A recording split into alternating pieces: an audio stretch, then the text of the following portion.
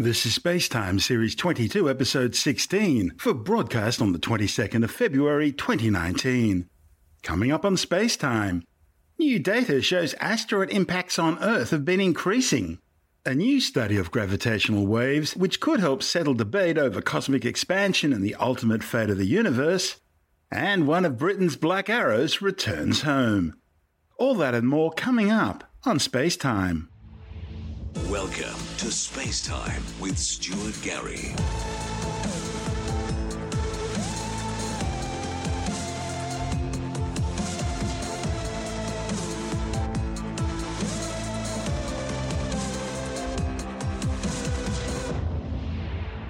A new study claims Earth has seen an increase in asteroid impacts over the past 290 million years. The findings, reported in the journal Science, are based on new dating techniques being used to determine the age of impact craters on the Moon. Scientists using images and thermal data collected by NASA's Lunar Reconnaissance Orbiter spacecraft have calculated the age of large lunar impact craters across the Moon less than 1 billion years old.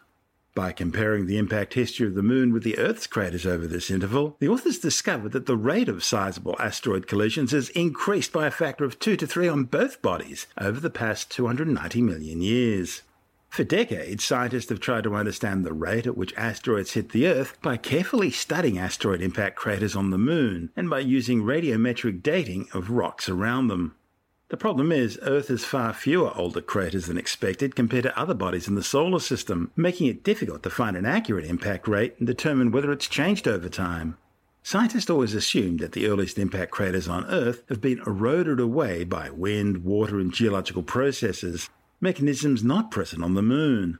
But one of this study's authors, William Bottke from the Southwest Research Institute in San Antonio, Texas, says his research indicates the Earth has fewer older craters on stable terrains not because of erosion, but because the impact rates were actually lower prior to about 290 million years ago.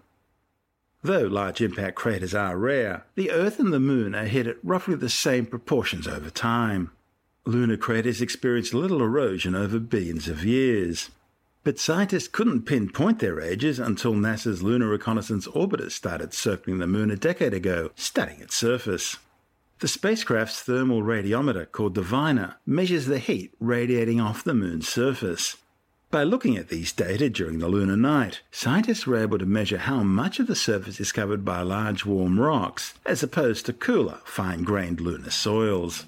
Large impact craters formed in the last billion years or so are littered with boulders and rocks, while older craters are far smoother. Using a relatively new technique designed to calculate how long it takes to reduce lunar rocks to soil, the authors were able to calculate the age of lunar craters younger than about 1 billion years. They found that the rate of large crater formation on the Moon was about 2 to 3 times higher over the last 290 million years compared to the previous 700 million years. The reason for this increase in impact rate is unknown.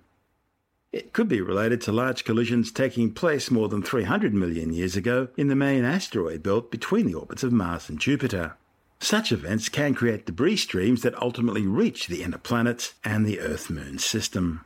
The authors were also surprised when they compared the ages of large craters on the Moon to those on Earth. Their similar size and age distributions challenged the theory that Earth had lost many of its craters through erosion on stable terrains back to about 650 million years ago. The authors were able to confirm their deduction by studying kimberlite pipes, long extinct volcanoes stretching in a carrot shape several kilometers below the surface. Scientists know a lot about the ages and rates of erosion of kimberlite pipes because they're widely mined for diamonds. They're also located on some of the least eroded regions on Earth, the same places where we find preserved impact craters. Scientists found that kimberlite pipes, which formed about 650 million years ago on stable terrains, had not experienced much erosion, indicating that large impact craters younger than this in the same regions should also be intact. The findings also have implications for the history of life on Earth, which is punctuated by extinction events, followed by the rapid evolution of new species. You're listening to Space Time. I'm Stuart Gary.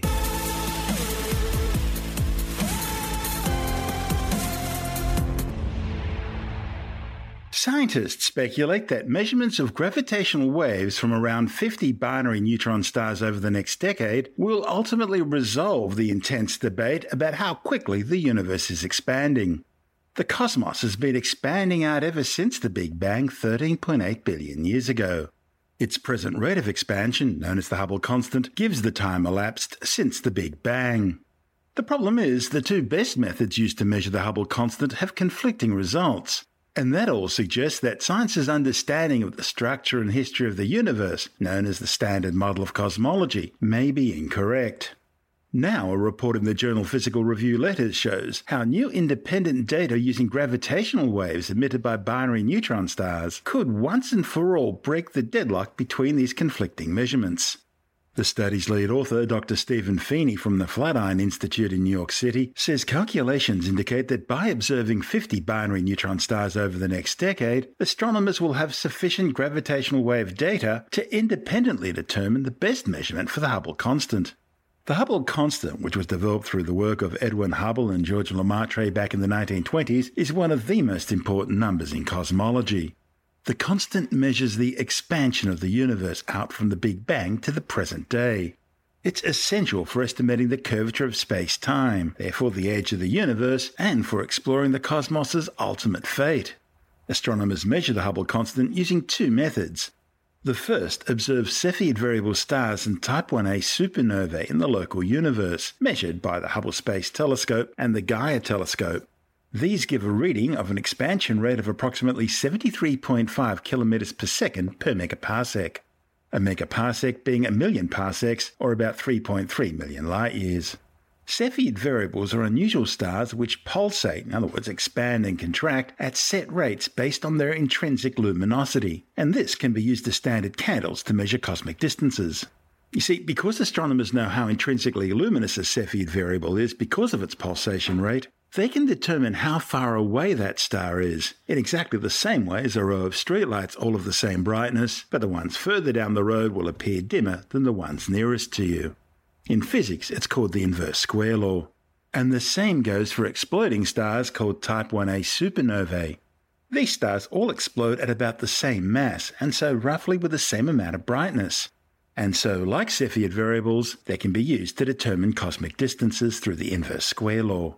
Now, the second method for determining the Hubble constant uses measurements of the cosmic microwave background radiation.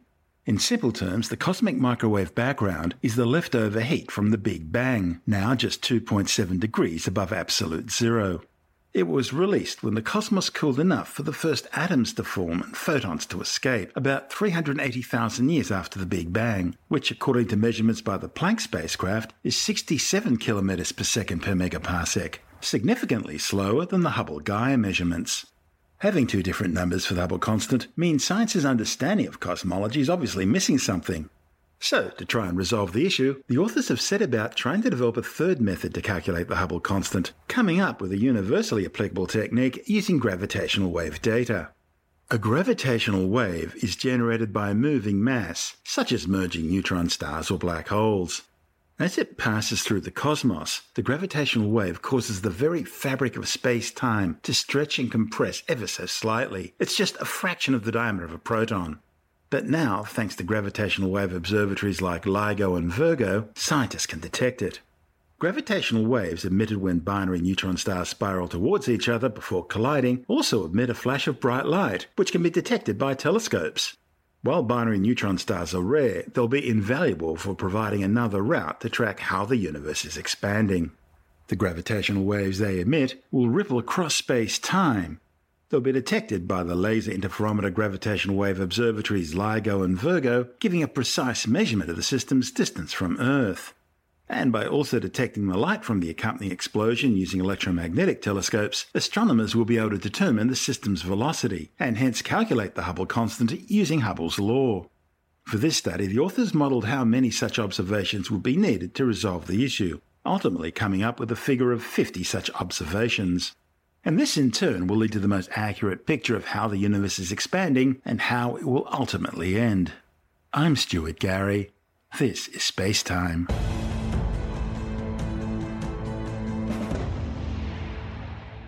After almost 50 years in the Australian outback, the only British rocket to successfully launch a satellite into orbit has been returned home. The remains of the first stage of the Black Arrow were brought back to the UK as a symbolic gesture for educational outreach by the Edinburgh-based rocket developer Skyrora.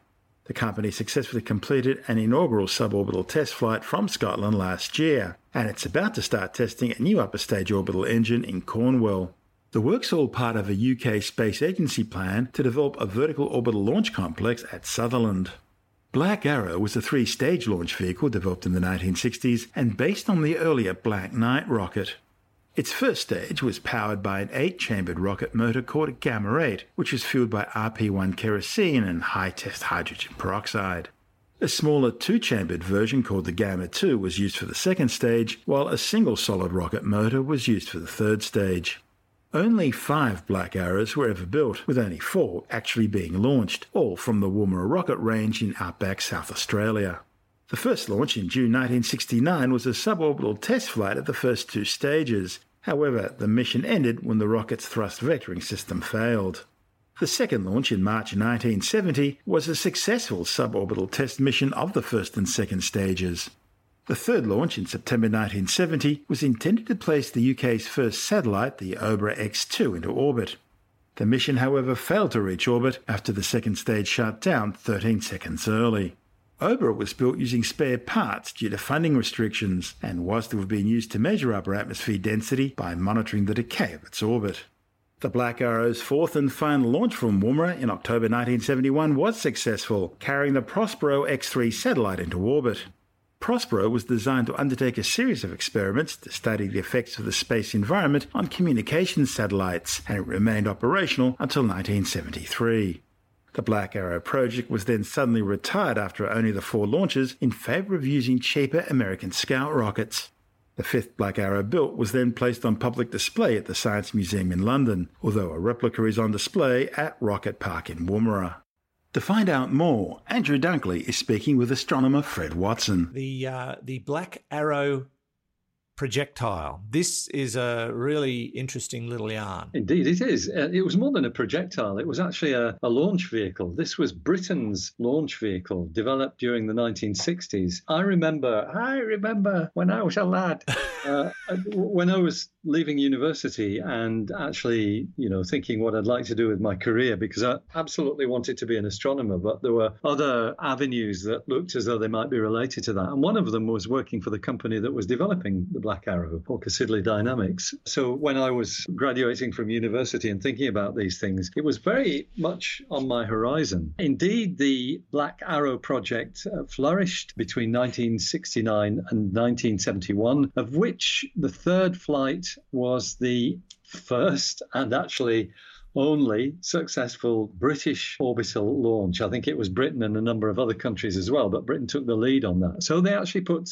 a satellite into orbit using the Black Arrow launch vehicle. And this really was the highlight of the Black Arrow program, because after that it was cancelled, presumably because of the sheer expense that's involved in developing these things. And by then there were competitors well established across the Atlantic from the United Kingdom. But that short life has given it, the Black Arrow rocket, a kind of almost legendary status. And I kind of feel that as well because of my nearly getting involved with it when I was just leaving uni. So where did it make its flight? Well, it was here in Australia. Even though the Black Arrow was built in the UK, it was launched from the Woomera launch facility in South Australia and basically put its satellite into orbit and then fell back to Earth and landed in the South Australian desert and has been there ever since until now, because this story is a rather nice sort of heritage type story involving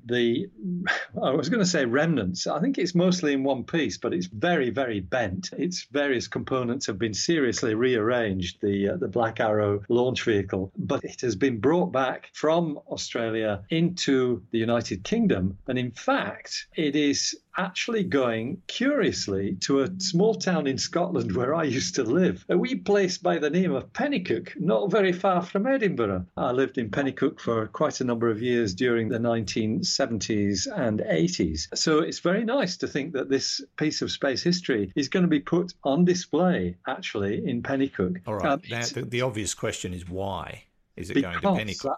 Yes, I'm very, very glad you asked me that, Andrew. I'm sure you would have told me without asking, but, I need to feel useful.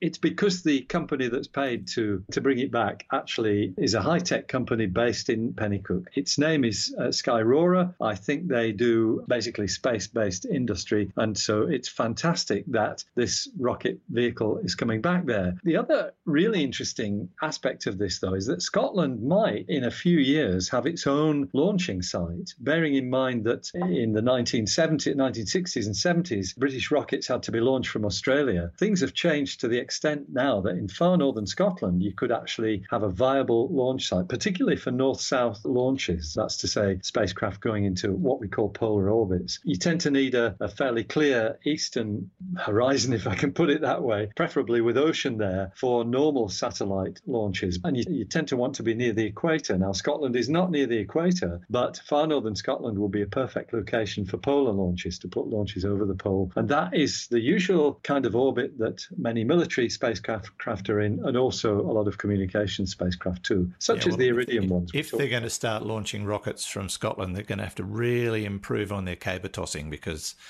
seriously, that ain't going to do it.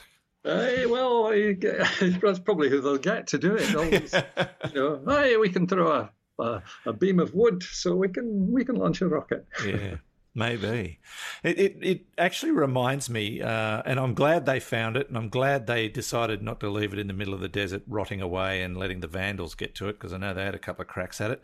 But it reminds me of Australia's first attempt at a launch vehicle, which turned out to be a leftover American rocket. It was, that's right. Which we painted over with a kangaroo, and we launched it. And it came back down to earth, and the paint half burnt off and revealed the American flag or the letters USA or something. And they shoved it in a chook pen, and it's still there to this day. What else do you do with one of these? We're so classy in this country. It launched, if I remember rightly, was it RESAT? WRESAT? Something like that, yeah. Yep. Yeah, Weapons Research Establishment satellite. Yeah, very interesting stuff. Well, there you go. So what delights me, Andrew, about this is that the space age has its own history, and I've seen most of it as well. I certainly remember the first Sputnik. I didn't mean to laugh, Fred. No, it's true. And it's great to be able to see at first hand this progression of the technology from these first attempts like the Black Arrow and things of that sort to what we see now with SpaceX sending launch vehicles back up and landing them back on Earth on their tails and things of that sort. It's brilliant stuff. At least the English one had a good name. It's about all it had. Yeah.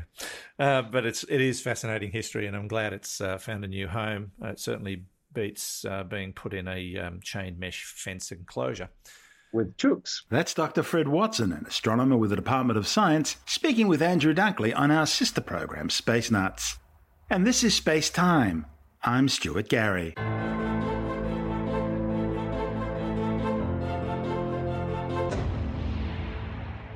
And time now for another brief look at some of the other stories making news in science this week with a science report. A new study claims regular use of anti-inflammatory drugs such as aspirin or ibuprofen could help patients with head and neck cancers. Scientists found that regular use of these drugs lowered levels of inflammatory molecules found in patients with head and neck cancers, helping to improve survival and recovery. You can read the findings in detail in the Journal of Experimental Medicine. Scientists are warning that the last coastal stronghold of the highly endangered Bengal tiger could be destroyed by climate change and rising sea levels within the next 50 years. There are now fewer than 4,000 Bengal tigers alive today, mostly due to habitat loss and poaching for Chinese medicines that don't work anyway.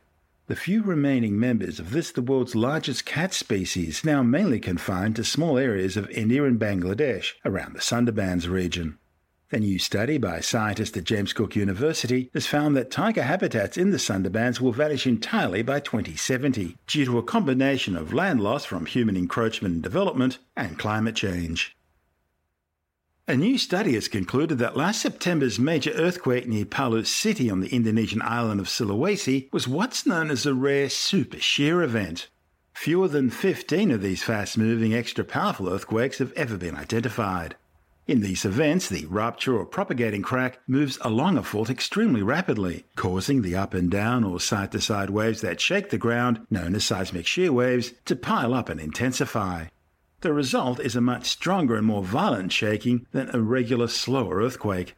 Researchers with the University of California, Los Angeles, and NASA's Jet Propulsion Laboratory in Pasadena, California, together with other institutions, analysed high spatial resolution observations of the seismic waves caused by the earthquake. They also examined satellite radar and optical images to characterise the speed, timing and extent of the magnitude 7.5 event. They've calculated that this quake ruptured at a steady speed of 14,760 kilometres an hour. Now that compares to regular earthquakes which typically rupture at between 9,000 and 10,800 kilometres per hour. The researchers also found that the two sides of the 150-kilometre long fault had slipped by about 5 metres. Optus says it'll have fixed 5G broadband services available for more than 1,200 5G sites around Australia by March 2020. The company says the service is already live at 2 sites in Canberra and will be available from another 47 next month. Optus expects other 5G sites to be live in Adelaide, Brisbane, Perth and Sydney over the coming months. It says the initial 1,200 sites include both residential and hotspots surrounding airports, train stations, sporting stadiums, and central business district locations.